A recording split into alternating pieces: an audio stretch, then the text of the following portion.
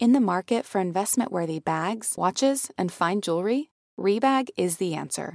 Rebag is a luxury resale platform where each piece is carefully inspected by experts to ensure quality and authenticity. Use Rebag to buy and sell finds from the world's top brands, including Louis Vuitton, Chanel, and Cartier. Head to Rebag.com and get up to 15% off your first purchase as a member with code REBAGNEW. Shop today at Rebag.com. That's REBAG.com. And use promo code REBAGNEW for up to 15% off your first purchase as a member.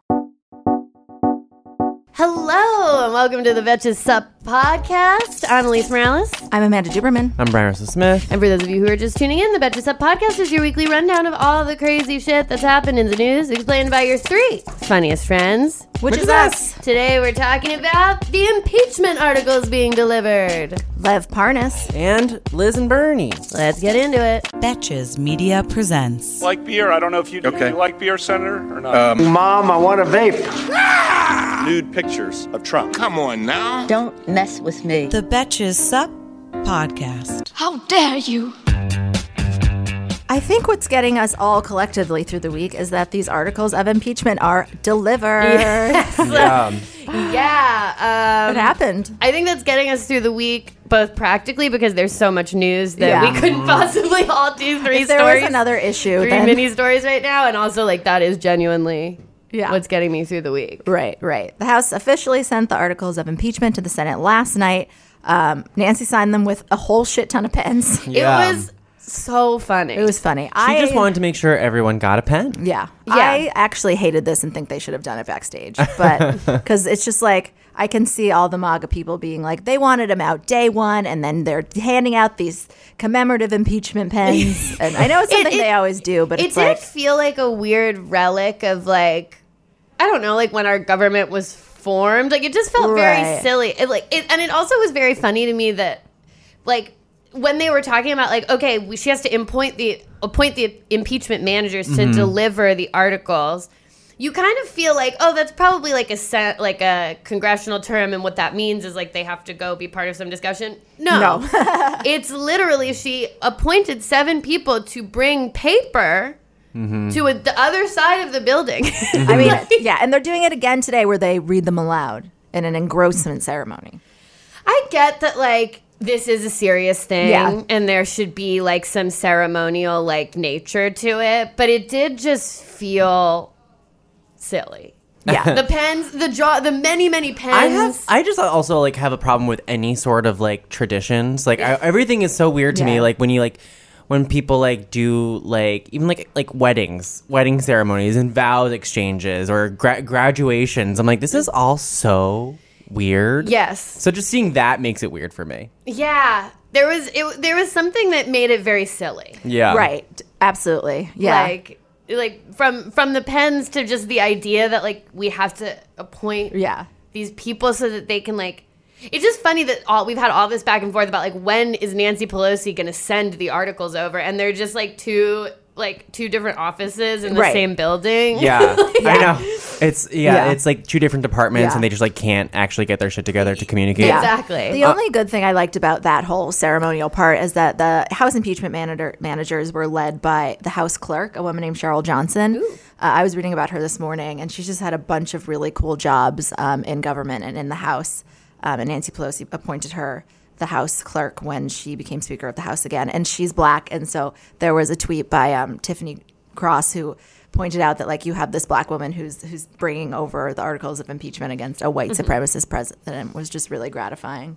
Yeah. And they appointed a pretty like diverse group. Totally. The 7 impeachment managers were, I mean, first off, Adam Schiff and Jerry Nadler, which makes sense. Match. They're the chairman of the House Intelligence and House Judiciary Committees. So can you imagine if she didn't? Yeah, she snubbed them. Yeah. Like they're like Greta Gerwig with Little Women. Yeah. She's just like, oh my God, that was upsetting. I can't even talk about that. Yeah. It's very upsetting. It's too much trauma. But they also got Rep. Val Demings, Zoe Lofgren, Sylvia Garcia, Hakeem Jeffries, and Jason Crow. So, and a lot of those are like first time or semi-new people. So it was a good little mix. I like Hakeem Jeffries. Hakeem Jeffries. I'm obsessed is cool. with Val Demings. Yeah. She was the first police chief in Orlando and was a cop for like 27 years. And the first female police chief. Oh yeah, did I say first She was police? police I was chief. like, they haven't had a police chief In Orlando. until now. Maybe that's why some fucking shit goes Yeah, down I in was like, Florida. Orlando's fucking crazy. There were no rules. Right, lawless. Yeah.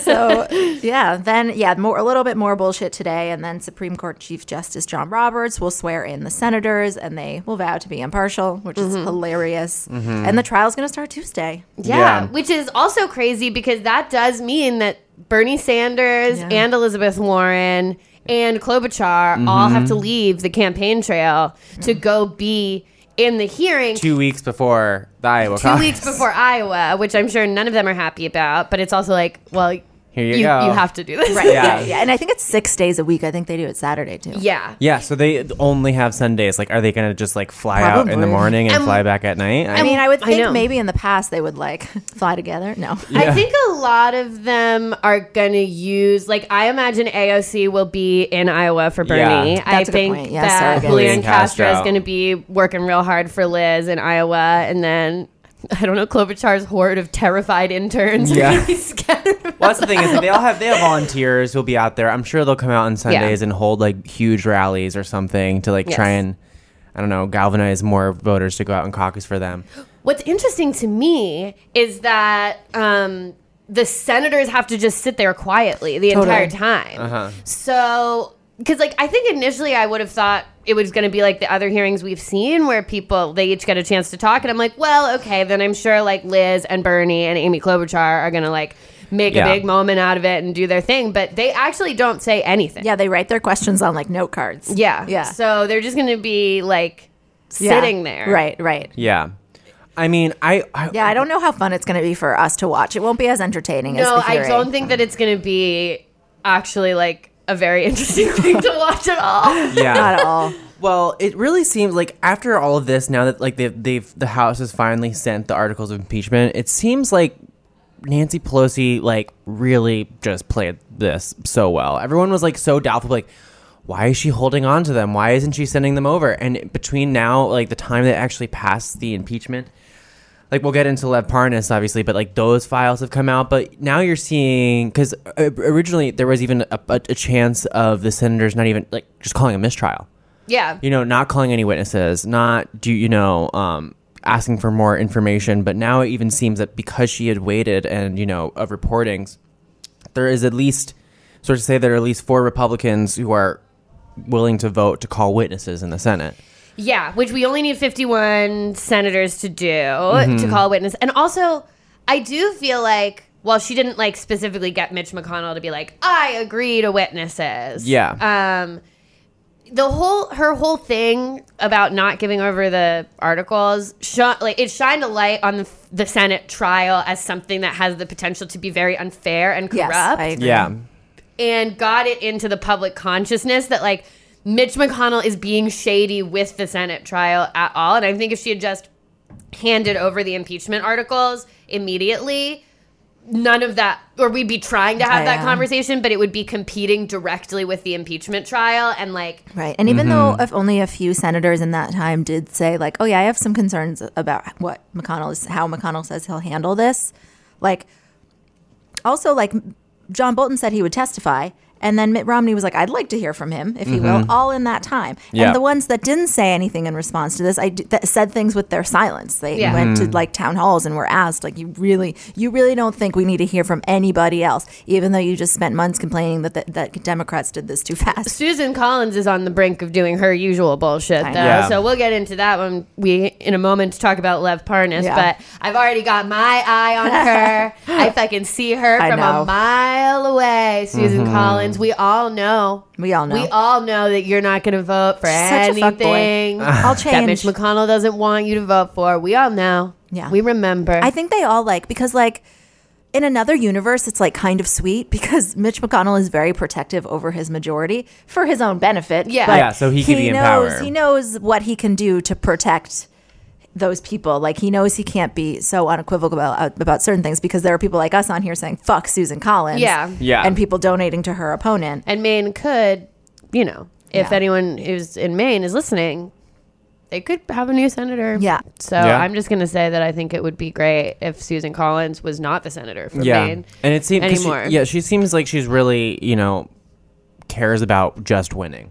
It doesn't really seem like she cares about representing. And it seems like, she knows that like Mitch will give her money if she votes with him. Murkowski seems more genuine to me about her conflicted moderate Republican lady nature. What kind of revealed to me about which Republicans think are vulnerable is when a bunch of them signed on to that thing to the Supreme Court, like, hey, you should overturn Roe versus Wade. And a lot of them didn't. Like, Mitch McConnell didn't. I'm not sure if Susan Collins did. You could tell the ones who didn't were the ones who were in purplish states where they're like, I don't need to be saying repeal Roe versus Wade right now. Yeah, exactly. Yeah. Hey, American Fever Dream listeners, I'm here to tell you that there is no reason to panic the next time you're searching for the perfect gift. Because now you can use gift mode on Etsy. Gift mode on Etsy is here to take the stress out of gifting so you can find the perfect item for anyone for any occasion. And it's easy. You just tap or click gift mode in your Etsy app or Etsy.com and then answer a few questions about who you're shopping for and what they like. And gift mode instantly gives you a curated gift idea list based on hundreds of personas. Now it is simple to find gifts made by independent sellers for all the people in your life. So whether you need a Mother's Day gift for the quilter or a birthday present for the vintage hunter, there is something for everyone on Etsy. Some of my favorite things to do are go to Etsy gift mode and then search absurd things like, what kind of gifts do you have with Walter Cronkite on them? What kind of gifts do you have for dachshund owners? There's jewelry, ceramic, toys, board games, all kinds of fun stuff. A gifting moment is always right around the corner, whether it's a birthday, an anniversary, a holiday, or even just a day to say thank you. Gift mode on Etsy has you covered. Need to find the perfect gift? Don't panic. Try gift mode on Etsy now. Today's episode of American Fever Dream is brought to you by Nuuly. Have you ever felt that fast fashion ick, but can't always afford the super high-end stuff? I have a solution for you. It's Nuuly. Nuuly has everything you need to bring your closet up to speed for the season without breaking the bank. Free your closet of impulse purchases and skip the buyer's remorse by renting instead. Nuuly is a subscription rental service, and for just $98 a month, you get your choice of any 6 styles. They also have inclusive sizing, up to 5X, as well as petite and maternity.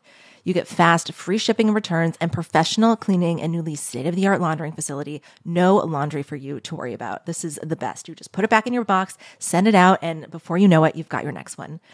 And you always have the option to buy what you love for sometimes up to 75% off. I bought the Rachel Antonoff pasta puffer from them. I was obsessed with it, like everybody who tries it is, and it was completely sold out everywhere else. So I felt like I really, really had an in there. So thank you, Nuuly.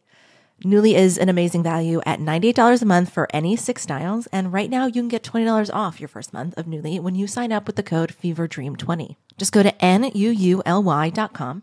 That's Nuuly with 2 U's, and enter the code FEVERDREAM20 and sign up to get $20 off your first month. That's NUULY.com, Nuuly with 2 U's with code FEVERDREAM20. Nuuly subscription clothing rental. Change your clothes.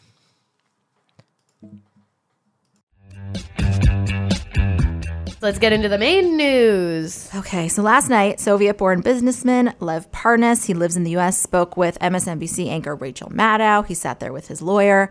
I am sometimes really virtuous about not having MSNBC. I'm like, no, I only watch CNN, which is very down the middle. And because my boyfriend won't split cable with me, so I love it. But last night I was like watching, no context Twitter, and it was like seemed like it was wild. And then I was telling Brian, like, I wasn't watching it this morning, but you can listen to Rachel Maddow's show as a podcast. Yeah. I had nothing to do. Like, it wasn't nice. I didn't want to take a walk. So I just like furiously cleaned my apartment for an hour listening to it. It was amazing. But anyway, it was wild. It was explosive. People are losing their minds over this. Reminder of who he is. He was hired by Giuliani to work within Ukraine to kind of like pressure lots of officials to investigate the Bidens and Burisma, and was also involved with like the push to get out Marie Yovanovitch. He was arrested in October. He boarded a one-way flight to Vienna, right?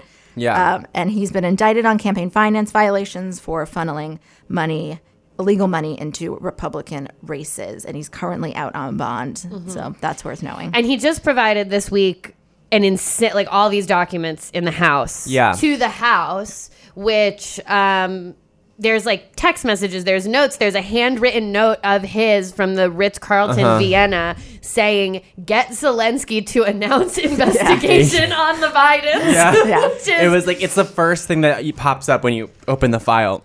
which is crazy. And he also provided all these texts that show that potentially Marie Yovanovitch was being followed. It was wild. It was wild. It's crazy. Yeah. And all this documents were becoming public because, he was convicted in the Southern District of New York. And he's indicted. Or he was indicted. I'm sorry. What did I say? Convicted.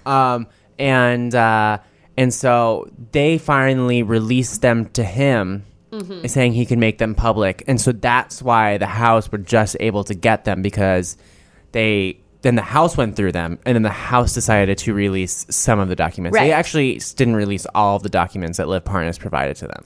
And this, I can't keep this bitch's name out of my mouth, but this brings me to Susan Collins because she was asked about these new documents that came out today that are this week, they came out and are crazy and provide like all of this information that, maybe it would be good to call Lev Parnas as a witness. Seems or some pertinent.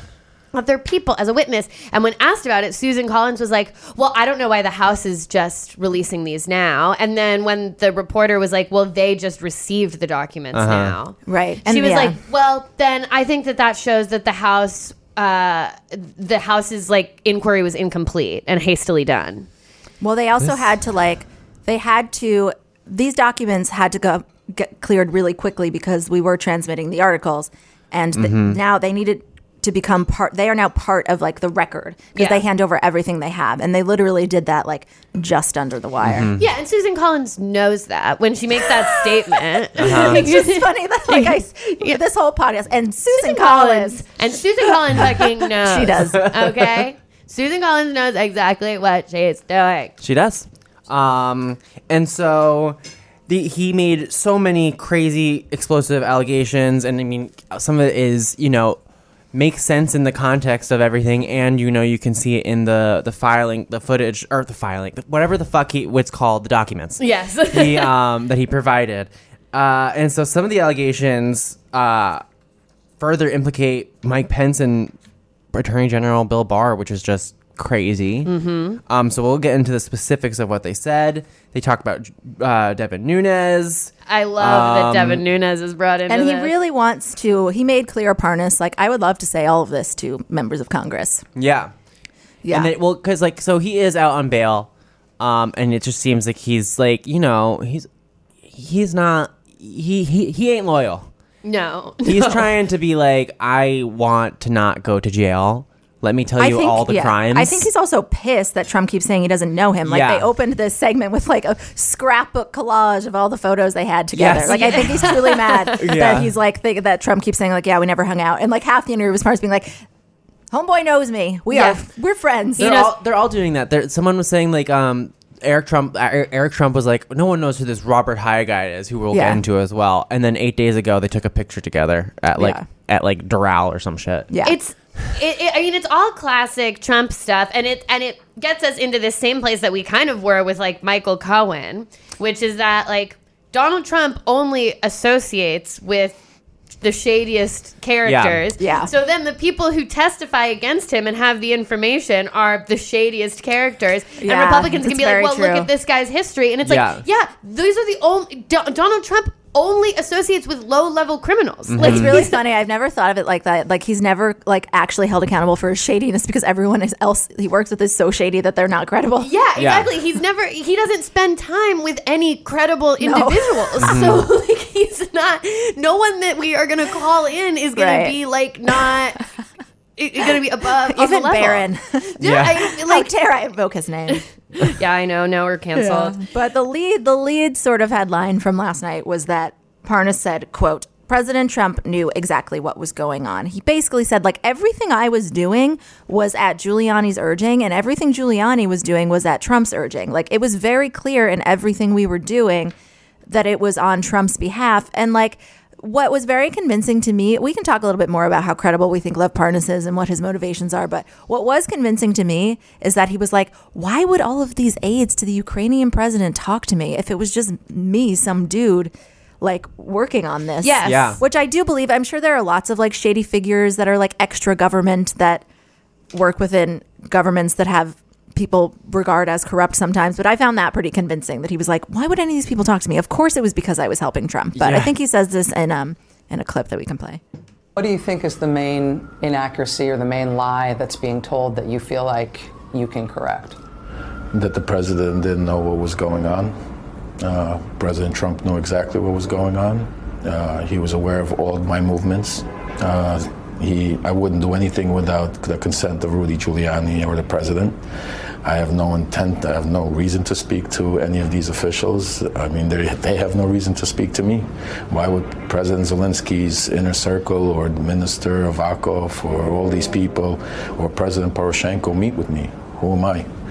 They were told to meet with me, and that's the secret that they're trying to keep. I was on the ground doing their work. I'm nobody. Yeah. Right. Who would want to hang out with me? I honestly was not expecting his voice to sound like that. No. I was not expecting it to sound so, like, appropriately, like, shady guy mafia.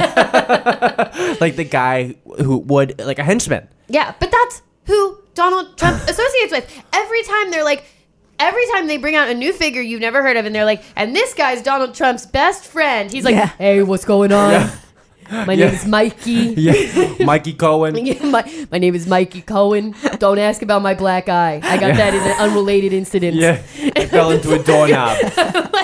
It's like, who the fuck is this? I know. It's crazy. It's like, wow. Oh, he knows how to cast. Yeah. He knows how to cast. I'm really curious. I mean, now I really want to hear from Igor Fruman. I know. Who these two were sort of, I guess their paths sort of diverged recently as Parnas has been a little bit more open, or maybe because he just knows more. But a couple times, because when this first came out, it was like they were the duo. Yes. And now it's Igor and Lev. Yeah, Igor and Lev. Adorable. The owners of, what's the name of their business? Fraud Guarantee. Fraud Guarantee. It's fucking ridiculous. How it is a this straight up movie. I know. Like, it's ridiculous. Yeah. He said that, like, I thought this was interesting too, that when we talk about this, the aid seems like the most sinister thing to withhold from Ukraine. Yes. And in the big scheme of things, it probably is. But what he was saying, he was like, the biggest thing that Zelensky wanted was just a show of support, because this is a 40-year-old comedian who has just been elected on a platform of fighting corruption. He knows that he potentially lacks, I mean, he was elected, but he knows maybe on the world stage that people think he lacks some legitimacy. So the most important thing to him was White House meetings. Can somebody come to my inauguration? Can you say that you support me? He's also at war with Russia. He needs, like, if a U.S. official, and especially the President of the United States, is seen shaking hands with him, it's a show of support in his literal, like, fighting an invasion from Russia. No one's begging to have Mike Pence at their inauguration because they want to hang out with Mike Pence. He's the last person anyone wants to hang out with. It's like, if someone is in a position where they're really asking if Mike Pence will come to their party, it's like something's going on with them. Yeah. Something has happened. Yeah. They need help. Yeah. And so, like, for that segment, basically just was like, everything I did was for Giuliani, and Julie told me to tell, it's all a game of telephone. Maybe it was all just a big misunderstanding after all. Parnas said Giuliani told him to tell Ukrainians that the U.S. would cut off, like we said, all types of support, like symbolic support. I don't know if aid was invoked, but when you say support, that refers to a lot of things. And Parnas says he got that directly from Trump. He said that Giuliani told me after that he had met with Trump, and the message was that it's not just aid, it's everything. And Parnas said that holding up military aid was Trump's idea. That was like after they didn't seem to be conceding to their demands for the investigation in exchange for support, that it was like, well, maybe let's try the aid. That's his understanding of everything. Like, that's all he thinks about is money and moving money around, and like that's the only thing he thinks about with foreign relations at all. It's why we have like problems with fucking NATO and all of our alliances, because he's always like, they don't pay as much money as we pay. That's that's the only like thing that his brain can grasp onto. We're gonna get into like the shit he's doing in Puerto Rico right now, but he's like, I don't think they're going to spend their money right, so I'm going to put all these restrictions. Like, that's how he operates. So it's obvious that this was his idea. Yeah, and I think I was reading today that, like, apparently when he first got into office, he tried to do something that would, like, basically allow them, like, U.S. companies to bribe people or the government or something. Basically was like, sure, corruption's fine. Yeah, I love like, because the candidates are always like, on day one in office, this is what I'm going to do. He's like, on day one, I'm going to make bribes legal. They're legal now. Bribes are we advocate for bribes. Yeah. So that brings us to Mike Pence. Mike Pence. We know that the new Zelensky administration really wanted somebody high up in the government to attend his inauguration. Parnas said that he was in touch with this top aide for Zelensky, this guy named Serhiy Shafir, and was instructed to tell him that Pence isn't going to come unless Ukrainian government announces it would investigate the Bidens. Parnas was told to go on him in a very harsh way, not in a pleasant way. So, this is a demand. I think they were talking about this on WhatsApp, and then I think when he pushed him was like, Pence isn't going to come unless you announce investigations. I think Shafir blocked him on WhatsApp or stopped responding. I am taken aback by how much foreign policy is occurring on WhatsApp. Yeah. I don't know if this is new or if this is how it goes back into the previous administration, but I'm freaked out by the WhatsApp use that we're finding out about. It's a European thing, I think. A lot of Europeans just use WhatsApp. I think you use it if, most of my friends have iPhones, so I think I have free texting. iMessage. Right. I know a lot of people use WhatsApp to communicate with people if they live in different countries, just in general. It's also encrypted. Yes, so it's which a little that's more part of secure. I think it is more secure. Unless you commit crimes and then the government takes them. And I think it's being respectful of foreign cultures to use WhatsApp. Yes, exactly. Right. True. Don't make them pay for that text. Yeah. Antonio uses WhatsApp all the time. Yeah, it is. It's not... it doesn't occur to Americans, all Americans, to use WhatsApp all the time. Yeah, I tried to get into WhatsApp when I went to Cuba because I met some Cuban people and we would all, that's how we communicated while we were in Cuba, but I could not maintain a presence on WhatsApp once I returned to the United I can only text. I can't add another text. I was if the WhatsApp routed to my text, that would be fine, but I can't.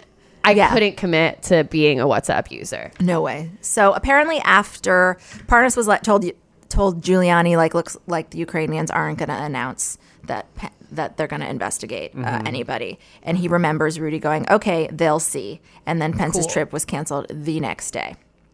Wow. Trump apparently called up and said to make sure Pence doesn't go there. Which is so interesting. It's because, they've reached out to Mike Pence asking him about this, and they're like, it's not true. But the call log that Lev Parnas is describing and, the records that he's given show that's what happened. You know what I mean? So it's that's why we were talking about Lev Parnas' credibility. This is when it really just so easily slides in and he has this fact-based, WhatsApp, whatever. Yeah. It makes sense. Yeah, it's not like he's just coming at us with a crazy story that has no documentation attached to it. It connects dots. Yeah, right. Yeah, it's like Michael Cohen being I have a copy of the check for $130,000 that basically says bribe on it. Right.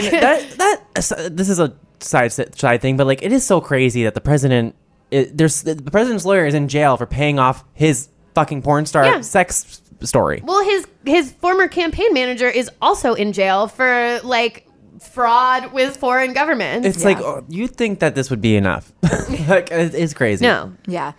So we also know that after Pence didn't go to the inauguration, Trump was supposed to meet up with Zelensky in Poland for something else. They were all going to be there. Everyone was going to be at this party. Trump canceled because of Hurricane Dorian and decided to send Pence instead. But here's Parnas sort of talking about that decision and more about what we've just been talking about, what Pence was supposed to do when he did meet with Zelensky in Poland.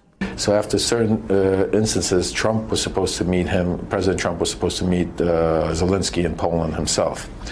But then he used the excuse of the hurricane, but it wasn't because of the hurricane. It was because he was angry that Zelensky still didn't make any attempt or effort to make any announcement before he was going to meet him. And he How do you know that was an excuse and that wasn't the real reason? Because I spoke to Rudy. Rudy would talk to me. We spoke about this every day. Everything that was going on was discussed between me, Victoria, Rudy, the team. So President Trump is supposed to go. He decides not to go. Vice President Pence will go instead. He sends him instead, and basically he was supposed to go there and get it straightened out that Zelensky was supposed to make another announcement, and that didn't happen. And that's when Secretary Bolton went over there, and I think he has a lot to say. I'm not going to talk on this, but I think he's a key witness to his conversation with Zelensky and when he came back and why he left or got fired or however you want to look at that. Not for nothing, but you want to look at Bolton. When Vice President Pence went over there on September 1st, again, in President Trump's stead, you believe, or you have reason to believe, that Vice President Pence was tasked at that meeting with getting President Zelensky to announce investigations of Joe Biden specifically. Yes. Wow. Well, there goes Pence. Yeah. And the part about, I mean, did we know before that Bolton became upset about this? Him becoming upset was related in any way to like Pence not going to the meeting? Like I can't remember when like Bolton found out about it. I was like, this is a drug deal, but it sounds like there's another layer to that. And I think that's what Parnas was getting at. And also at. a reminder that Bolton has offered to testify if the Senate calls him. Yeah. So it's Subpoenas like, him. it's subpoenas, yeah. And this isn't even the thing that made Bolton quit. And it was just like, it seems like it was one of those things. The reason like Bolton actually quit was because Trump was going to meet with the Taliban at Camp David, which is just another crazy story. And it also just like makes you wonder, like, what other sorts of Lev Parnas type people does Trump have working with, like Saudi Arabia, an infinite number, China, anywhere that we have infinity, like North Korea. You know what I mean? It's crazy. Limit does not exist. So it's like, what the fuck is going on? I imagine that if we looked into any one area of our government right now, there would be like a little Lev Parnas figure who we would find. And I also find it very believable that he said he didn't care about the hurricanes, because it doesn't seem like Donald Trump does care about hurricanes at all. I was thinking, I was like, maybe that's why he Sharpied it, because he was like, if it ever gets out and they try to say I didn't really care about the hurricane, I want to make sure the hurricane was going to look like it was going to hit Alabama. Yeah. Make it look as bad as possible, and I couldn't possibly have left. Oh, Sharpiegate. You're not very sharp in that time. When he Sharpied so all this, I think he says in this clip, is like, Parnas is like, there's no way Pence didn't know. He's sort of like, think about it. How would he not know? Like, he was told, like, how did he not know what he was supposed to do? He was supposed to say, hey, we need investigations into the Biden, which is hilarious, because if any of this went the right way, then Trump would be removed, Pence would be removed, and we'd have President Pelosi. Yeah. I mean, that's literally what, it's kind of crazy to me that we don't have a mechanism for like kind of putting the president and vice president on trial together in like an instance like this, when it's like, they're both implicated. They're in the same administration. It's not crazy that a president and a vice president would be involved in the same conspiracy or high crime or misdemeanor. It's interesting because that's one of the reasons why normally the vice president is like the president of the Senate and they oversee anything, but that's one of the reasons that they don't let them do that. And also because the founders worried that the vice president would want to get the president out so that they could have that job. Well, also it used to be the Chief Justice. It used to be that the person who came in second was the vice president. Oh, wow. Yeah. When I mean, which would make you feel even more entitled to it, probably. I'm not a constitutional scholar, but I imagine that if the impeachment laws and stuff were not updated after that went out of fashion, then it's like, no, why would they be in a criminal conspiracy together? Right. But now we have a situation where it's like, no, they're running mates, they're buddies, they're a pair. Whereas maybe when like, again, not a constitutional scholar, but maybe when this stuff was being written, they didn't seem so like part and parcel to each other. Yeah. And also Pence has always been worried that Trump was going to take him off the ticket. So he just does anything he wants. Yeah. And I feel like Pence has always been trying to like fly under this radar. But he is just quiet. He's quiet because he knows he can't verbally support this behavior. Yeah. Like, I keep just imagining, like, as all this is happening, Mike Pence is in his bedroom that has 2 separate beds for him and his wife, and there's like a little tiny suitcase that has like 3 very nicely pressed white shirts in it, and he just keeps kind of like opening it up and packing them, and then closing it, and then getting a call and like kind of unpacking them, and then packing them again, and just like waiting in his like clean white linen room. Yeah. He doesn't leave. I don't know what he does. I know. If only poor Mike Pence, if only the Ukrainian president were a woman, and then he could have said, sorry, I can't be with her. Yeah, he could have been like, I can't, I got to skip the meeting. I don't, my mom doesn't let me. Yeah. Yeah. Ew. Should we move on to Bill Barr? Yeah. Okay, so Parnas also throws him under the bus. He says plainly that General Bill Barr was basically on the team. So throughout this whole sort of special, Parnas describes this team that's working together to do this for Trump. It's made up of him, Giuliani, Fruman, and then these 2 lawyers that are kind of like Republican operatives. They're like a married couple. Their names are Victoria and Joe, and they were working. And so he just describes how this team worked together and was like, Bill Barr was on the team. He was part of it. He was part of everything that we were doing.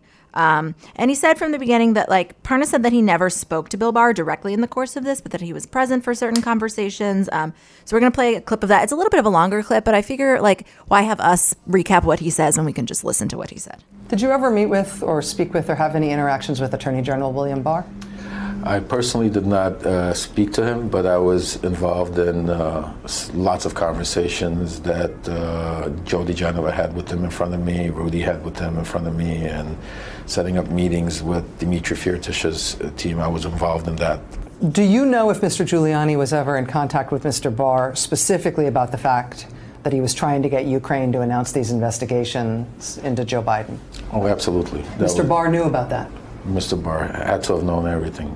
I mean, it's impossible. Did Rudy Giuliani tell you he'd spoken to the Attorney General specifically about Ukraine? Not only Rudy Giuliani. I mean, Victoria and Joe, they were all best friends. I mean, Barr was, Attorney General Barr was basically on the team.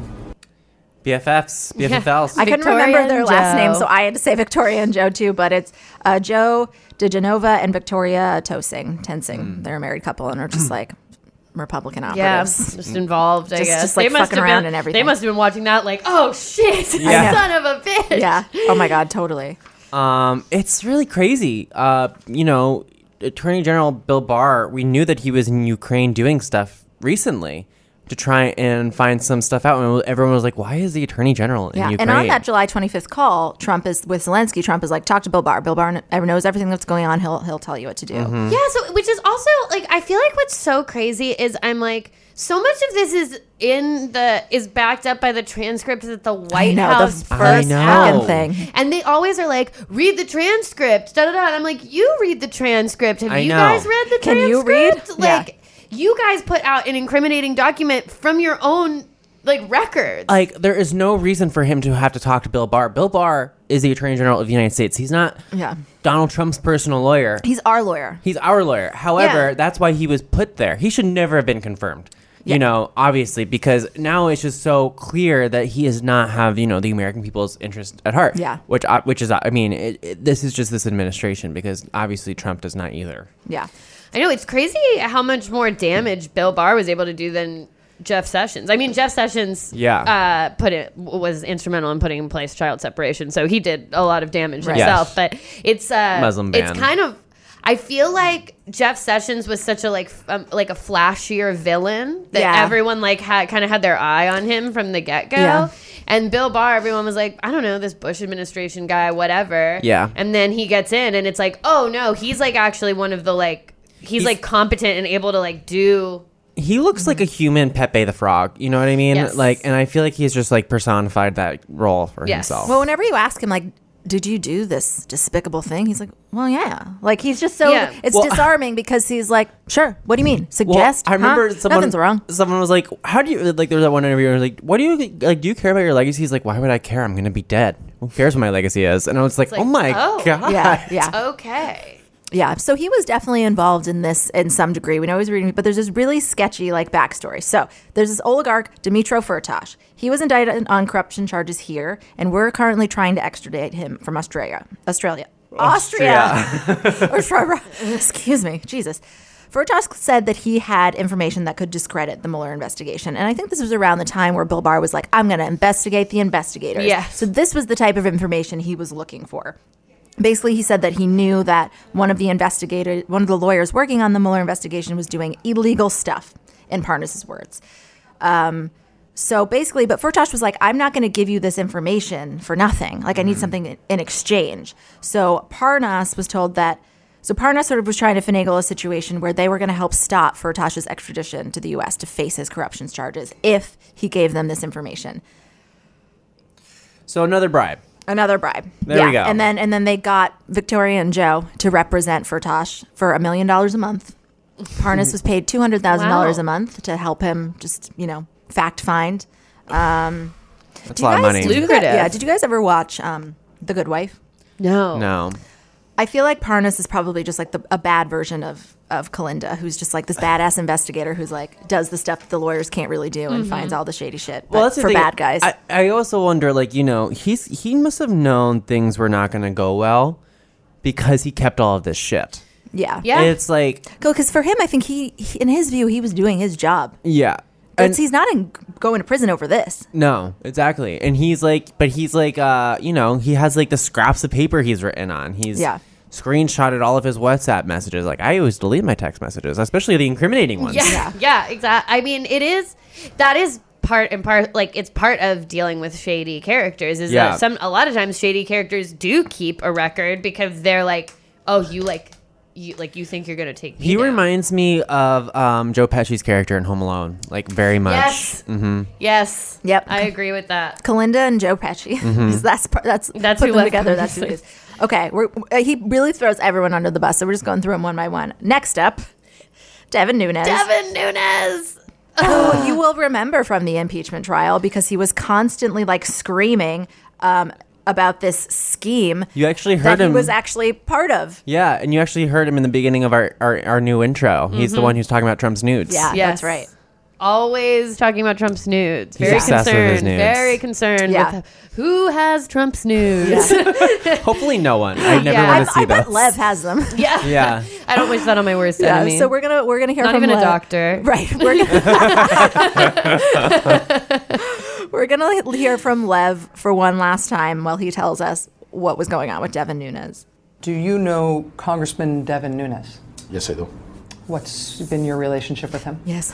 We don't have too much of a relationship. We met several times at the Trump Hotel, but our relationship started getting basically where it expanded was when I was introduced to his aide, Derek Harvey. Mm-hmm.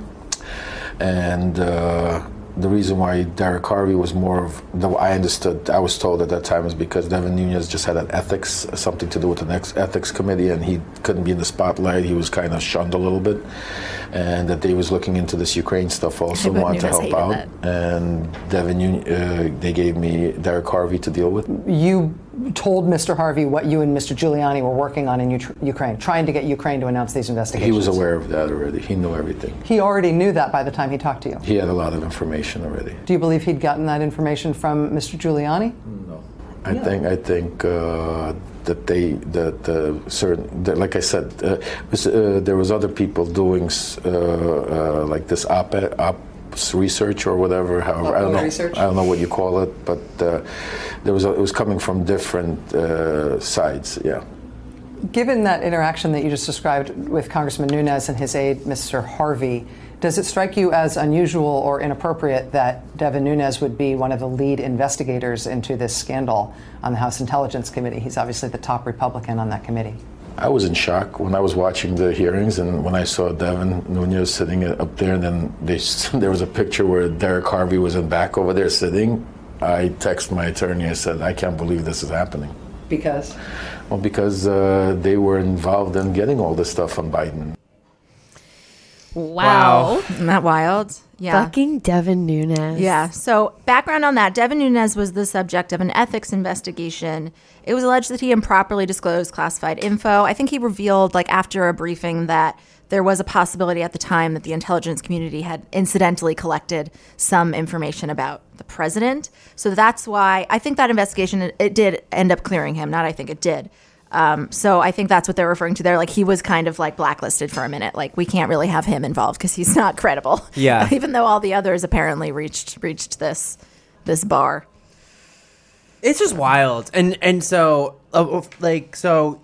Devin Nunes had previously denied knowing or having any contact with Parnas in an interview, and he's like, I don't know this guy. Obviously I know his name from the headlines, but then something jogged his memory because he told Fox News last night that he didn't realize it was that Lev Parnas. This is just like, I didn't know Burisma meant Biden. Yeah. How many Lev Parnases do you know? I know. What are you talking about, Right. Devin Nunes? Should we? It's actually really funny him trying to defend it. Should we play it? Yeah. And we also talked back then about the fact that your phone number showed up with calls to him, to Lev Parnas, in a like list of data numbers, and you said that you didn't recall speaking with him, or whether it was on your cell phone or your office phone. Have you figured out the answer to any of those questions? And if you recall, that was brand new when that had come out when I came on your show. That's because right. I just didn't know the name, this name Parnas. Mm-hmm. So what I always like to remind people is we are dealing with people every day. We're an oversight committee. So we have incoming calls that come to my office, to my cell phone, et cetera, and then Sure. you know now that he had called my cell phone, and I didn't know his name. I didn't remember the name, but I did remember going back, looking at where I was at the time, because you can do that now. You actually know where you physically are. Checked it with my records, right. And it was very clear. I remember that call, which was very odd, random, talking about random things, and I said, great, just talk to my staff, and boom, boom, boom, and which is so there was no discussion about the Ukrainian ambassador. Was there any discussion about the Ukrainian ambassador and the fact that she should be removed in that call? Well, the first time I remember the name Yovanovitch, the ambassador, was not until this impeachment sham started. Oh, so the lead, the ranking member of the Republican Party on the House Intelligence Committee does not know who the ambassador to Ukraine is. And also, he doesn't know who's calling him. He just picks up random phone calls, talks to the person, has no idea who it is, he's like, it was a random call. I just made arrangements for, I'm like, what are you talking about? Who picks up a call from a random number? A congressman? And he's like, I just passed along my staff. I have no idea what happens. Well, sounds like your staff was talking to Lev Parnas about getting dirt on the Bidens. Also, it feels backwards to me for him to get Devin Nunes's personal cell phone number first. How? And then go to the staff next. I know. You would think it would be the opposite. Like, how? So is that easy to get your phone number, Devin Nunes? How easy is it to? That's like what was struck. I was like, so anyone can just call you and you'll answer and you'll have whatever weird conversation with them. You don't even remember it. Yeah, and you don't even write down who the fuck they are. Like this guy will have all this like shady information to tell you and be like, oh, that's interesting. Talk to my staff. Like you would remember about that. Firing an ambassador, and he's like, and he just hangs up and he's like, I have no idea who that was. Right. The anchor in that clip cow. is really funny too, because she's just like she's like, so it sounds like what happened was really confusing. It sounds like something that was so easy to mess up. Do you want to tell us more about it? Like, and it's like, bitch. Yeah. That's not journalism. No. That woman always looks confused. Like that's her facial expression. Was that Fox? Yeah. Oh, of course. I forget her name, but she always looks like she's trying to figure something out. Yeah. Well, finally, the most jarring part of this whole thing is what we were talking about earlier, which is all these scary documents that show that somebody that Parnas was talking to was having her followed, or somehow knew about her whereabouts or claimed to have known her whereabouts. What's interesting is that I do wonder if we'll hear more about is that even where she was? I'm sure it was, but it's just a question I have. Can she confirm because basically what Parnas says about all this, he's like, I didn't take this guy seriously. I didn't know what was happening. Well, what happened really? There were these text messages with this guy Robert Hyde, or WhatsApp messages, and it seems like Robert Hyde somehow, you're saying, was aware of her locations and was texting Lev Parnas about it. She's like, he says something like she's on the move. Yeah, he's like, her computer's off. She's on the move. She's surrounded by security forces, and the security's getting worse. If we engage, we'll have to meet with her security. We'll have to engage with security forces. It's like, what? It very clearly sounds like what this man Hyde is thinking is he wants to arrange to have her harmed in some way, which is very strange and upsetting because she maintained repeatedly that she was called at 1 a.m. and told by her boss and told to she needed to get on the next plane out of there because they were scared for her security. Yeah. And at the time they followed up well, really, we just were worried that Trump would tweet about it before we could do anything. But would you use the word security? Why don't you say just we're worried about your legitimacy or something, or we don't think you can serve effectively as of this exact moment and you need to leave. Yeah. And they asked her how, because in that transcript, again, back to the transcript that the White House released, Donald Trump said to Zelensky, oh, she's bad. She's going to go through some things. What does that mean? Right? That's always been a really sinister, weird, she's going to go through some things is so weird. And then to see now lining up, we've got texts with these Trump affiliated people who appear to be watching her. I don't know what purpose watching someone serves. Right. Other than to she was never going to do what they wanted. Yeah. Because they wanted her to basically put the pressure campaign on, and she would not do it because that's not how things work. That's not diplomacy. Yeah. She refused to hook up the prosecutor at the time with people that could help him go in on the Bidens. And so Hyde was said he was surprised that Trump hadn't fired that bitch. A quote, that's what he said. Because Parnas had basically sent him over text this is what we think about Yovanovitch. Yeah. And that's why he responded. And he even went on to say, that you can get Ukrainians to do anything for enough money, but the people he wanted to talk to needed something in return. And I don't know, it's just all so sketchy. And this Hyde guy seems like a real crazy person. He seems like it's not a healthy man. Yeah. He also tweeted when Kamala Harris suspended her presidential campaign, he posted on his Twitter, she went down, brought her to her knees, blew it. Must be a hard one to swallow. Oh my God. Yes. Oh, I'd like to talk a little bit more about Robert Hyde, because Parnas is you can see in the text that Parnas doesn't really engage. Parnas is LOL at one point. He doesn't really respond. And Parnas is it's like when you're trying to shake off someone you went on one date with, yes, but you're totally. not ready to fully ghost them. So you just wait, they say remember this, and you wait 5 hours and you're LOL, and don't, you keep trying to not let them have a reason to keep talking to you. Right. You never leave it open-ended yet still. So I think they knew each other, because this was also something interesting I learned from this sort of interview, was that sounds like a lot of Trump insiders and supporters who were working for him and working for Giuliani, they would all hang out at the Trump Hotel. There was a group there. It was a club where they would all hang out. And I guess Hyde would be there sometimes, even though seems like nobody really wanted to be his friend. Parnas describes him as he keeps saying he's always drunk. He keeps saying that he was a weird guy, that he didn't really understand him, and just didn't take anything. This is all the same stuff that you would say about a person you went on one date with. Right. It's he's always drunk. He's really weird. I don't know what's going on with that guy. But he wasn't actually, he says, I didn't actually worry for her safety at the time, which is weird, because last May, police took Hyde into custody at Trump's Doral Resort because, according to police report, he was running around saying that he was going to be a target of a hitman. He has also told people that if he ever dies, the CIA did it. He also had rifles and guns and 800 rounds of ammunition removed from his apartment at one point because somebody has a protective order against him, and then can't really have all that ammunition. He wants to be a congressman? He's running for Congress in Connecticut. That's the kicker. Oh my God. Seems appropriate. Right.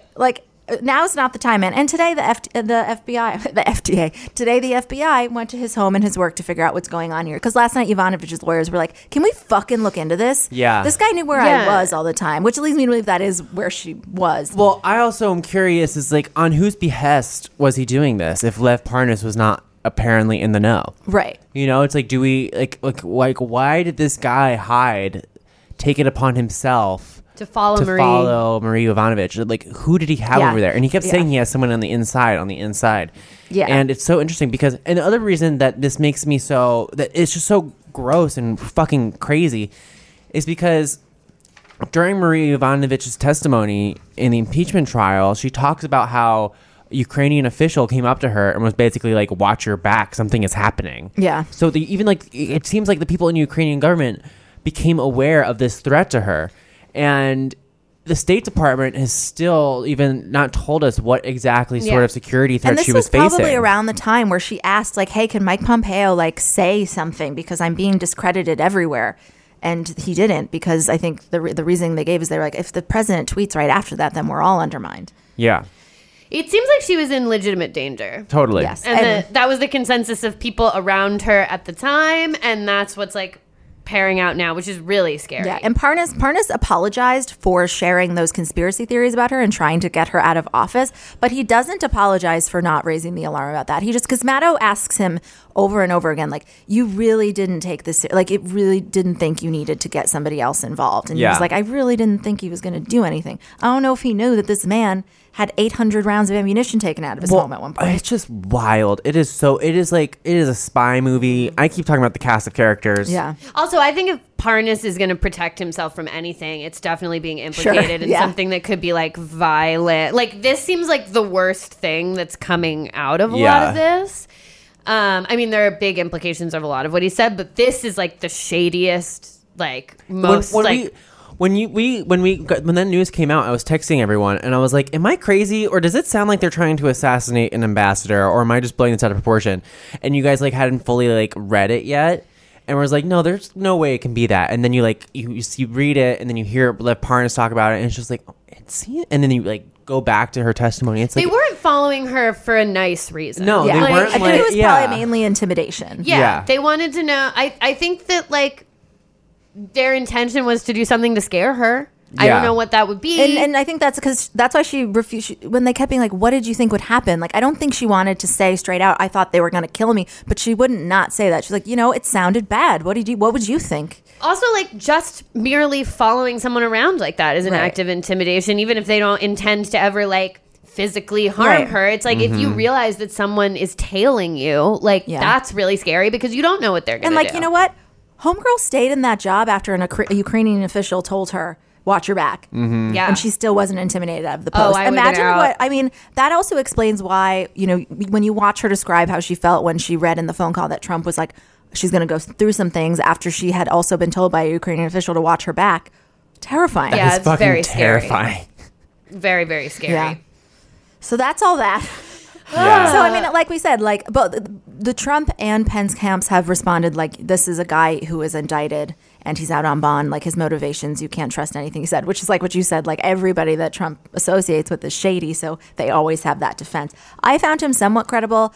I'm struggling with what his motivations are. I mean, I know he's definitely going to get probably some sort of reduced sentence, but that actually I haven't seen any reporting on like any specific agreement. I think he's trying to be like, okay, here's what I know. I have more knowledge to share with everyone. And then maybe, and then please make me not go to jail. Yeah. Right. And I think there was even more that he said that Maddow's team wanted to spend a little bit more time investigating and reporting on that, I think related to Pompeo. Yeah. And his knowledge or actions. I think it's interesting that they reached out to Hyde and he was like, no effing way. What kind of bullshit question is that? Yeah. Like in reference to Adam Schiff. I had to write in the outline, not a typo, because I've made that typo before. Yeah. And he just keeps saying, like, I thought we were playing around. Because, like, in the text, like, Parnas is not responding. And the guy's like, come on, broski, wake up. And it's funny because he keeps saying, like, he'll send a text and Parnas doesn't respond. And then Hyde's like, come on, wake up. We got to do this. It's literally like 25 seconds later. I looked at the timestamps. It's very sad. Why did he call him, like, Yankee Man at one point? Maybe because he lives in New York or is American. Isn't that what people that aren't from here call Americans? I thought it was in reference to like Rudy Giuliani being booed at the Yankee game, but then I don't think that they would want to bring that up.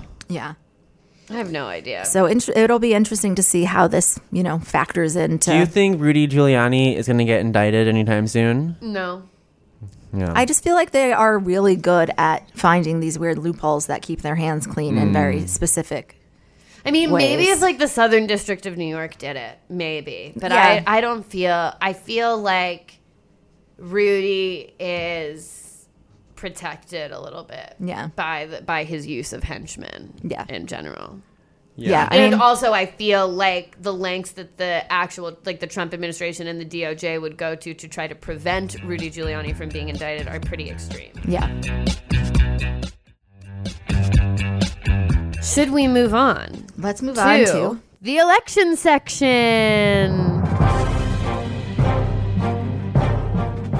So, for those of you who don't know, there was a debate this week. It was kind of a low-key, low-level one, 6 candidates. They talked about all the stuff they normally talk about. Yeah, it wasn't very... It was more substantive in terms of, like, foreign policy. Yes. Which is, like, the first time we saw that, I feel like. Because of all the Iran stuff. Yeah. We kicked off with that. Talked about Joe Biden's vote on the Iraq War. But the big story of the debate is this sort of simmering battle, which was... You guys got into it on the Monday pod. Yeah. It just broke and we talked about it. Between Elizabeth Warren and Bernie Sanders. So to recap, a story came out on CNN that in a private meeting in 2018, Bernie Sanders told Elizabeth Warren that he didn't think a woman could win the presidency. Bernie Sanders' campaign denies that this happened. Liz Warren then confirmed that it happened.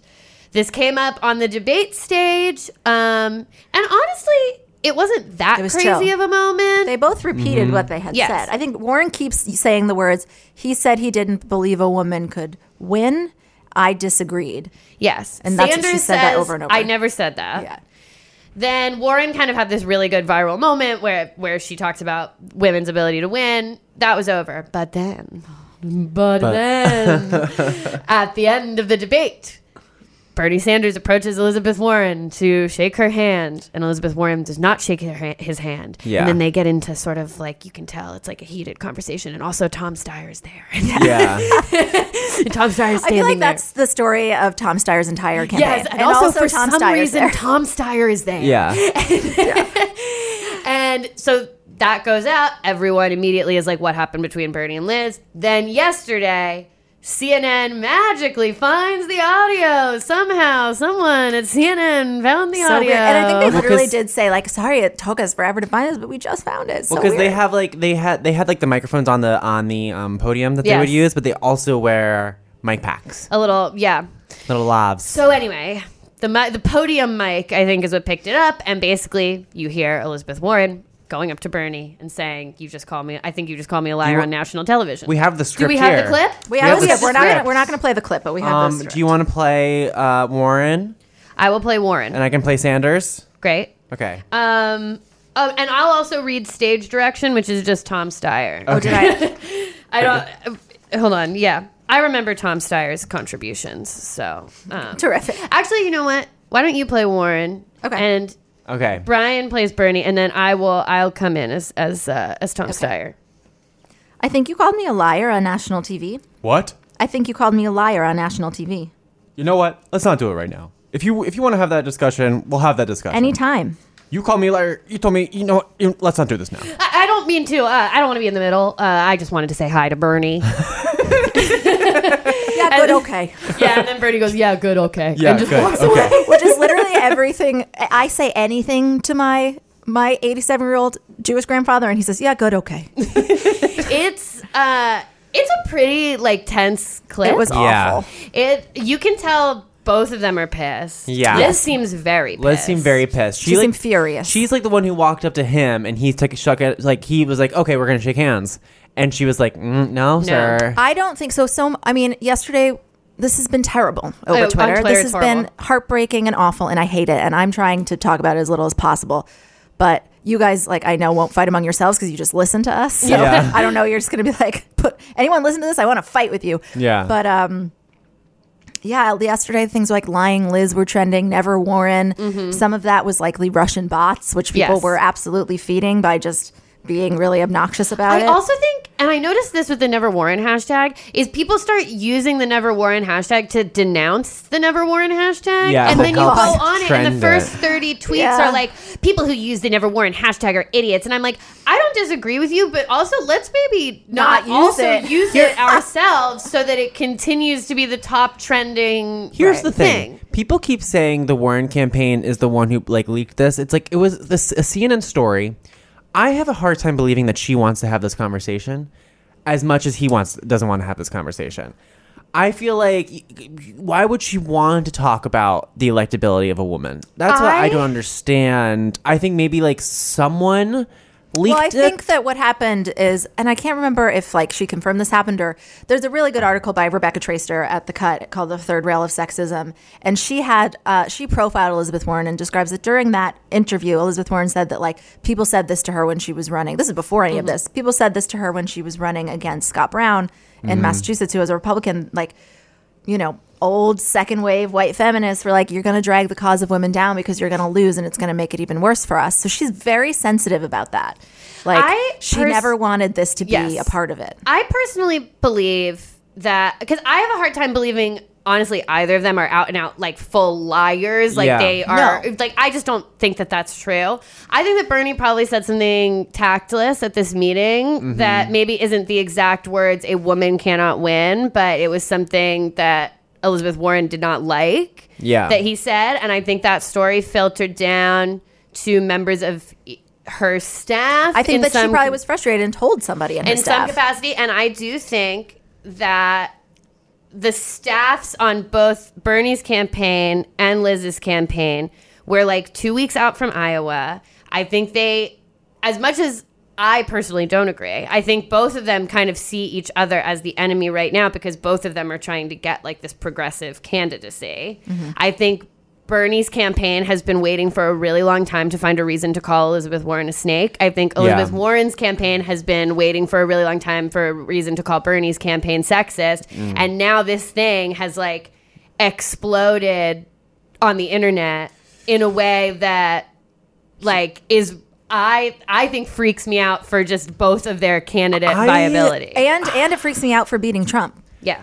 My thing is I don't see first, like, I don't think attacking another candidate helps your candidate in any way, like on social media, like for support, like supporters in terms of like, you know, these hashtags. Like, I don't think that like being like someone who was gonna vote for Elizabeth Warren is now gonna vote for Bernie because they saw someone angrily tweet how Warren is a centrist. Right, that's the thing. These fights have no objective. A snake. Exactly. And the other thing is, I don't see it really affecting either of them in an Iowa caucus. I think it could hurt her. Well, I think what's tough is because the way the Iowa caucus works is that people rank.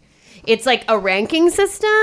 So if one person becomes like no longer viable, then you have to like move to your second are you choice. gonna run to So Warren or second Sanders? choices are really important in the Iowa caucus. And I think what this hurts in general is just like the idea of getting a progressive candidate, because if the Warren people who are if the Warren caucus goers and the Sanders caucus goers are no longer going to like put each other as second. Well, here's the thing. I also don't think people care as much in real life as they do on Twitter. I think a lot of people aren't on Twitter as much as we are. You know what I mean? And I feel like it seems like this whole big thing that is playing out. I really think it's just like it just seems much more on Twitter. Like, I was thinking about this, like, my family is all like, I have 3 siblings. They're all married and we're all in this like group chat. Me and my brother and my brother-in-law are maybe the most heavily on Twitter, and we're seeing what's going on. They have no idea.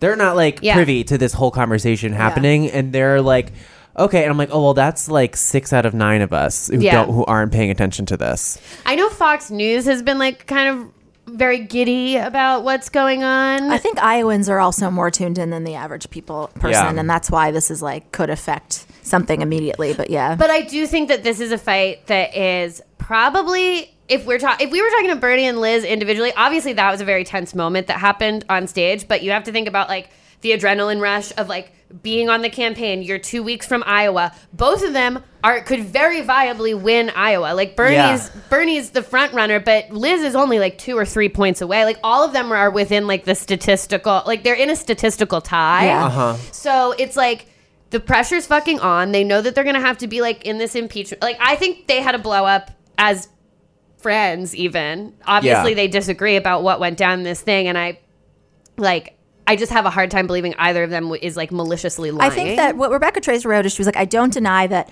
that's not what Bernie thinks he said, but I also believe that's what Elizabeth Warren heard. Yes, I think it exactly. was because I think that's true. Sanders' response was like, we were talking about all of the things that led up to Trump's election, including misogyny. I think it's possible that the question was about, again, if Bernie says he didn't say it, whatever, but I wonder if it came out as like, there are 2 questions, right? Like, can a woman win the presidency, and can she win the presidency against Donald Trump? Those are 2 different questions. Because we tried, a woman lost, and now a lot of people think no one can ever run do it, again. which I don't subscribe to that shit at all. But I leave endless room for a man to put his foot in his mouth while talking to a wonderful, like a female colleague. You know what I mean? Like I leave a lot of room for something like that to have happened. Yeah, I think it's just like it's just like these 4 candidates: Joe Biden, Elizabeth Warren, Bernie Sanders, and Pete Buttigieg. Literally, any of them could win Iowa.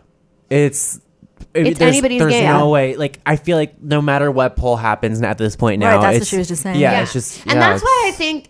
That's what freaks me out about it, because with the way the Iowa caucus works and the fact that it's like you're basically getting a person's most fervent supporters, because to participate in the Iowa caucus you have to get someone to show up in the cold, Yeah. So if this fight gets really nasty and the Warren people are so offended by what Bernie's saying that they're like, I'm not going to put Bernie second, I'm going to put Mayor Pete second, and then the Sanders people do the same calculation and they're like, I'm not going to put Liz second. I'm going to put Mayor Pete second. Guess who wins Iowa? Right. It's Mayor Pete. And I'm not saying that that's like a horrible like outcome, but that could be what happens. Yes, I would like to have a very progressive candidate. So where I'm coming at it from is I really want like the most progressive candidate I can get, and I think that this hurts the progressive situation. Wait, I mean, the people that are like never Warren, it's like you're gonna not vote for Trump instead of Elizabeth Warren if she's the nominee. Yeah. Is that because you're fucking like some white guy that goes to some expensive liberal arts college and none of this affects you? That makes me really like a lot of us like people like that like I don't feel the harms that the Trump administration is causing every day. It affects my mental health. I'm stressed and anxious all the time, but my life has not changed. People's lives have been ruined. Yeah. They have been irrevocably changed. That will continue to happen. And you're going to, how dare you get on Twitter and say that you're not going to vote for Elizabeth Warren if she's the nominee? It makes me so angry. Like, what kind of fucking progressive are you? And honestly, I wouldn't mind if Bernie Sanders addressed that. Yeah, I mean, there's no person who I'm not voting for if they're the Democratic nominee. Yeah. I think both of them need to figure something out and say something before the Iowa caucus, because I feel like that situation you just explained could happen to either of them. Yeah. And I don't think it's gonna help. I don't think the situation's helping either of them in any way. I mean, it could be a wash if like both of their people go to the, but if collectively each of their people decides someone else is their number two and they come to the same conclusion, that person wins the Iowa caucus because of the way it gets configured. So I think that really they're just shooting like the progressive movement and both of their own chances in the foot by letting this even like get any more steam. And like I don't think Biden is doing well in polls in Iowa's, but if something happens where Joe Biden wins the Iowa caucus and you're someone that doesn't want Joe Biden to win the nomination, we're fucked, because Iowa is like, especially if a frontrunner wins Iowa, it feels over. Yeah. And it's just... It's wild that he doesn't do any interviews or like any appearances. And Biden? He's just like sailing on through. I think it's just name recognition. That's why Steyer was able to buy his way onto the stage, which ended up being delightful. Yeah. I have watched Tom Steyer stand there during that clip. It makes me laugh. Epic. You can see the moment where he realizes, shit, they're fighting. And then the moment where he's like, fuck, the cameras are on us. I can't just turn around and walk away right now. And then him being like, I'm going to have to say something and it's going to be, hi, Bernie. I don't want to get in the middle. CNN clearly knew it was a funny moment because they could have cut out the clip right after the whole exchange. They're like, and they like kept Tom Steyer there. Right, like they the comedic. They knew the comedic relief what was there. I know, they're like, maybe people won't be so mad at us about like, listen, people are also really mad at CNN about this. Things are newsworthy and you have to report on them, but it is a little fucking fishy that they had this scoop the day before their own debate. They brought it up in a really shitty way in the debate. Like, basically, Elizabeth Warren gave her side, and then they asked the question as if they believed exactly Elizabeth Warren's take on it. They're like, so Bernie, why did you say that? And he's like, I didn't. Yeah. And I think that's what honestly like led, they made it such a dichotomy that it resulted in them essentially, I mean, and I was talking to Elise about this morning, like Elizabeth Warren doesn't go up to Bernie Sanders and say, you lied. She says, you called me a liar, which I think acknowledges that they both think they have different understandings. And he's telling her that hers is false. And she didn't, I don't know. I guess she told him the same thing. He was right when he was like, I guess you called me a liar. Yeah, I just do think it is like, you can see what CNN did a little bit here, which is like release the story before the debate, bring up the story at the debate, and then have the follow-up story come out the day after the debate. To stretch it on a whole nother day. Here I am on CNN.com. Here I am, CNN. So yeah. I see you, CNN. I see you. I see Susan Collins. I see all of you. Right. Yeah. I see what you're all doing. Anderson Cooper literally last night was like, yeah, it's so weird. We've been working all day to find this audio. It's like, really? Because I think they had their mics literally on. Where did it go? Where was the audio? People were like, well, we have other things to worry about today. Let's look for that audio later. Like, no. You had it right away, and you decided to air it late into the day so you could have another, because they didn't need it in the morning. They already had the story in the morning. And they also probably knew, Anderson Cooper gets the highest ratings. Let's leave it on. Yeah, right. Like, people will talk about this all day, whether we release the audio or not, whereas they might not tomorrow if we did. So let's release it tonight. So that's it annoying. is like, but then Lev Parnas was interviewed on Rachel Maddow. Now everyone's like, I know. Holy shit. That's true. Hopefully that will distract enough. And it's I think it is. I think it's also just like, okay, this number one thing. Let's beat Donald Trump. Who cares about this little tiff? Yeah. All right. Finally. Oh my One God. more thing. Can we believe there's still one more thing? I can't. Actually, yes. President Trump has gotten back to one of his favorite hobbies this week, aka fucking with Puerto Rico for kind of no reason because he is racist. So Yeah, he doesn't like the name Puerto Rico. Maybe if it was like Port Richard. Richard. Yeah. Port Richard. Richmond. He'd be like, oh yeah, let's help out Port Richmond. Richport, which I guess is what There it you means. go. Richport. But yeah, I mean, also he found out that Puerto Rico is part of the United States 3 years ago, and he is mad about it. Like he did not know that when he He's became. like, I wouldn't have run to be president of this Yeah, he was country like, had I I didn't known. know I was gonna have to do Puerto Rico too. Like that's crazy. That wasn't on the application. Yeah, exactly. Like, I mean, he's never read a book. I need a Puerto but- Rico bonus. Exactly. Truly. Like, I could actually see him being like, if you want me to do Puerto Rico, that's extra. Totally. It's like, okay.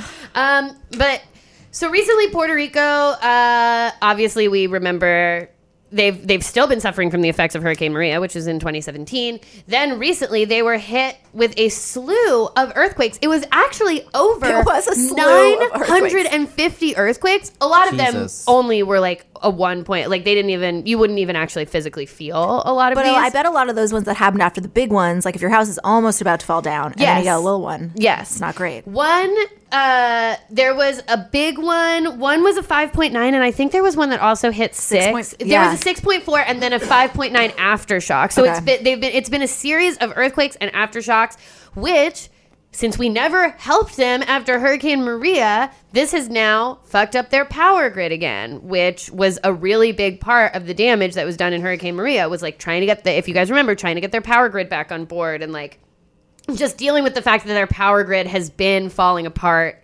for a really long time. And we also, I think we said this on a recent podcast, that a lot of people die as a result of natural disasters because of the loss of power. Like, it's not always the immediate impact of a storm. It's how sick you can get if you don't have power and you need it to continue to be alive. Like, think about the people who are in a hospital. Yes. Yeah. They need power. They need to be sometimes hooked up to ventilators to help them breathe. Right. So it's not just like, oh, they're in the dark for too long. If a baby's in an incubator, like it's serious. People need power. It's not just like, oh man, it's dark. You need candles and just play some games. No. So the Trump administration they had been withholding emergency aid to Puerto Rico because, again, that's just what they like to do. They have now sort of released that aid, but they've imposed really severe restrictions on these billions of dollars worth of emergency relief to Puerto Rico. So there are basically all these hoops that Puerto Rico has to jump through in order to be able to get access to the aid. This includes blocking them from like spending it on the electrical grid, which is insane. I don't know what they like. Why don't we fix America's power grids so that every time they have a disaster, this doesn't happen Like as if they badly, or we invest can in the fix power, it. right? If they invest in fixing the power grid now, then the next time there's an earthquake or a hurricane, it's not going to completely fall apart again. But okay, this one I feel like is so nasty too. They made sure they suspended the $15 an hour minimum wage for relief work. So I guess Puerto Rico has a rule that workers who are doing relief work, rebuilding the power grid, houses, whatever, earn $15 an hour. They said you cannot pay you them. can't use this money to pay people minimum wage. The minimum wage. Jesus. Which is insane for relief workers. Yeah. And then they also, which I feel like is also just part of like humiliating them and making them feel less than, they now have to submit their budget to a fiscal control board. And then the control board will look at how the money is being spent, because Trump has this idea that he's like, Puerto Rico is going to mismanage this money. And so they're putting in like all of these hurdles to make it harder and harder for them to get the aid. So the result of that is just like none of this gets fixed. And that's that's it. It's not fixed from Maria because of this shit. Right. They haven't gotten all of their federally funded, like approved, congressionally approved relief money yet. That's what this is, right? Yeah, this is all, it's all part of like the same, I believe it's part of like the same package from Maria, because it's been being held up and being held up and being held up. For this reason, their excuse is like, we just need to figure out like that we've got to make sure, like find out some rules so that they actually spend it. It's like, Couldn't you not have done that before? So we could have gotten this to them the day the first of 950 fucking earthquakes hit? Yeah. It's crazy. That's it's crazy. wild. It's really sad the way that he treats people in Puerto Rico. Yeah. Whew. Well, there we go. Goodness. So, I mean, I feel like this was enough podcast for 2 days. Yeah. But we will be off on Monday for MLK Day. But we do have a really cool bonus episode. It's an interview that I did with, her name is Heidi Seek. She's aware that her name sounds like hide and seek. We talked about it a lot. Wow. Yeah. She is the co-founder and CEO of Vote Pro-Choice, which basically creates these voter guides to make sure you're voting pro-choice. And like, you can... It was honestly, guys, this interview blew my mind because you hear like vote down the ballot. And honestly, sometimes to me, I'm like, snooze. I'm like, I know you just vote for Democrats, but you don't always. There are states where you do not always know if the Democrat is going to protect your right to end a pregnancy if you want to. Like Louisiana has a governor that signed their abortion bill. And there are people down to like a coroner. And in some states, you can elect a coroner. And a coroner can decide, for example, if there's a miscarriage or somebody needs to do an at-home abortion and it results in a miscarriage and the fetus does not survive, it's up to the coroner if they want to call that murder. So like it comes down to like these, it's just so shady how the anti-choice movement works. And there are all these, it just infects every little thing. And there's so much more that we can know. And this group, they basically very easy voter guides so that when you go to the polls, you can know that you're, checking a box for somebody who's not going to, call your sister's miscarriage a fucking murder. And by sister, I mean all women and people that need or might need abortions. Yeah. So that'll be out on Monday, and it really, really blew my mind. But it was one of those things where I was like, I didn't feel overwhelmed after, like, oh my God, this is so big, so much bigger than I thought. How do we do this? She tells you how, and it's really not that hard. It's just like print out, look at their guides, and so find that in your feed on Monday. I'm excited to hear it. Yeah. All right, guys. Until the end of democracy, I'm Elise Morales. I'm Amanda Duberman. I'm Brian Smith. And this is the Betches Sup podcast. The Sup is created by Sammy Fishbein. The show is produced by Amanda Duberman. Our editor is Sean Kilby. Our podcast managers are Mike Coscarelli and Sean Kilby. Social media by Amanda Duberman. The newsletter is written by Elise Morales. Artwork by Brittany Levine. And be sure to follow us at Betches_Sup on Instagram, Twitter, and TikTok. And send your emails to sup@betches.com.